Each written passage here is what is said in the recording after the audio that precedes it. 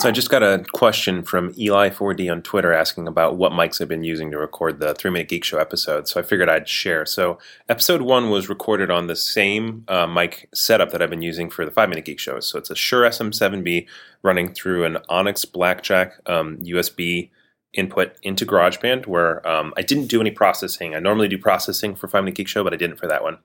I use GarageBand instead of QuickTime because the USB interface that I use splits out my input just to the left channel, and GarageBand makes it very easy to split it out to 2 channels, whereas QuickTime doesn't.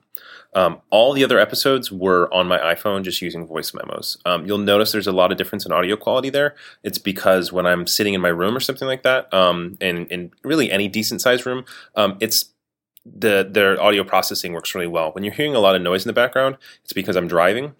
Usually, most of them have been driving on the highway, and then I would just post them when I got to a rest stop. And sometimes it was raining. So if you're hearing a lot of background noise, that was it. So episode 1, Shure SM7B through my nice computer setup. Most of the episodes after that were recorded not in a car, and then I think the last 3 or 4 have been in a car.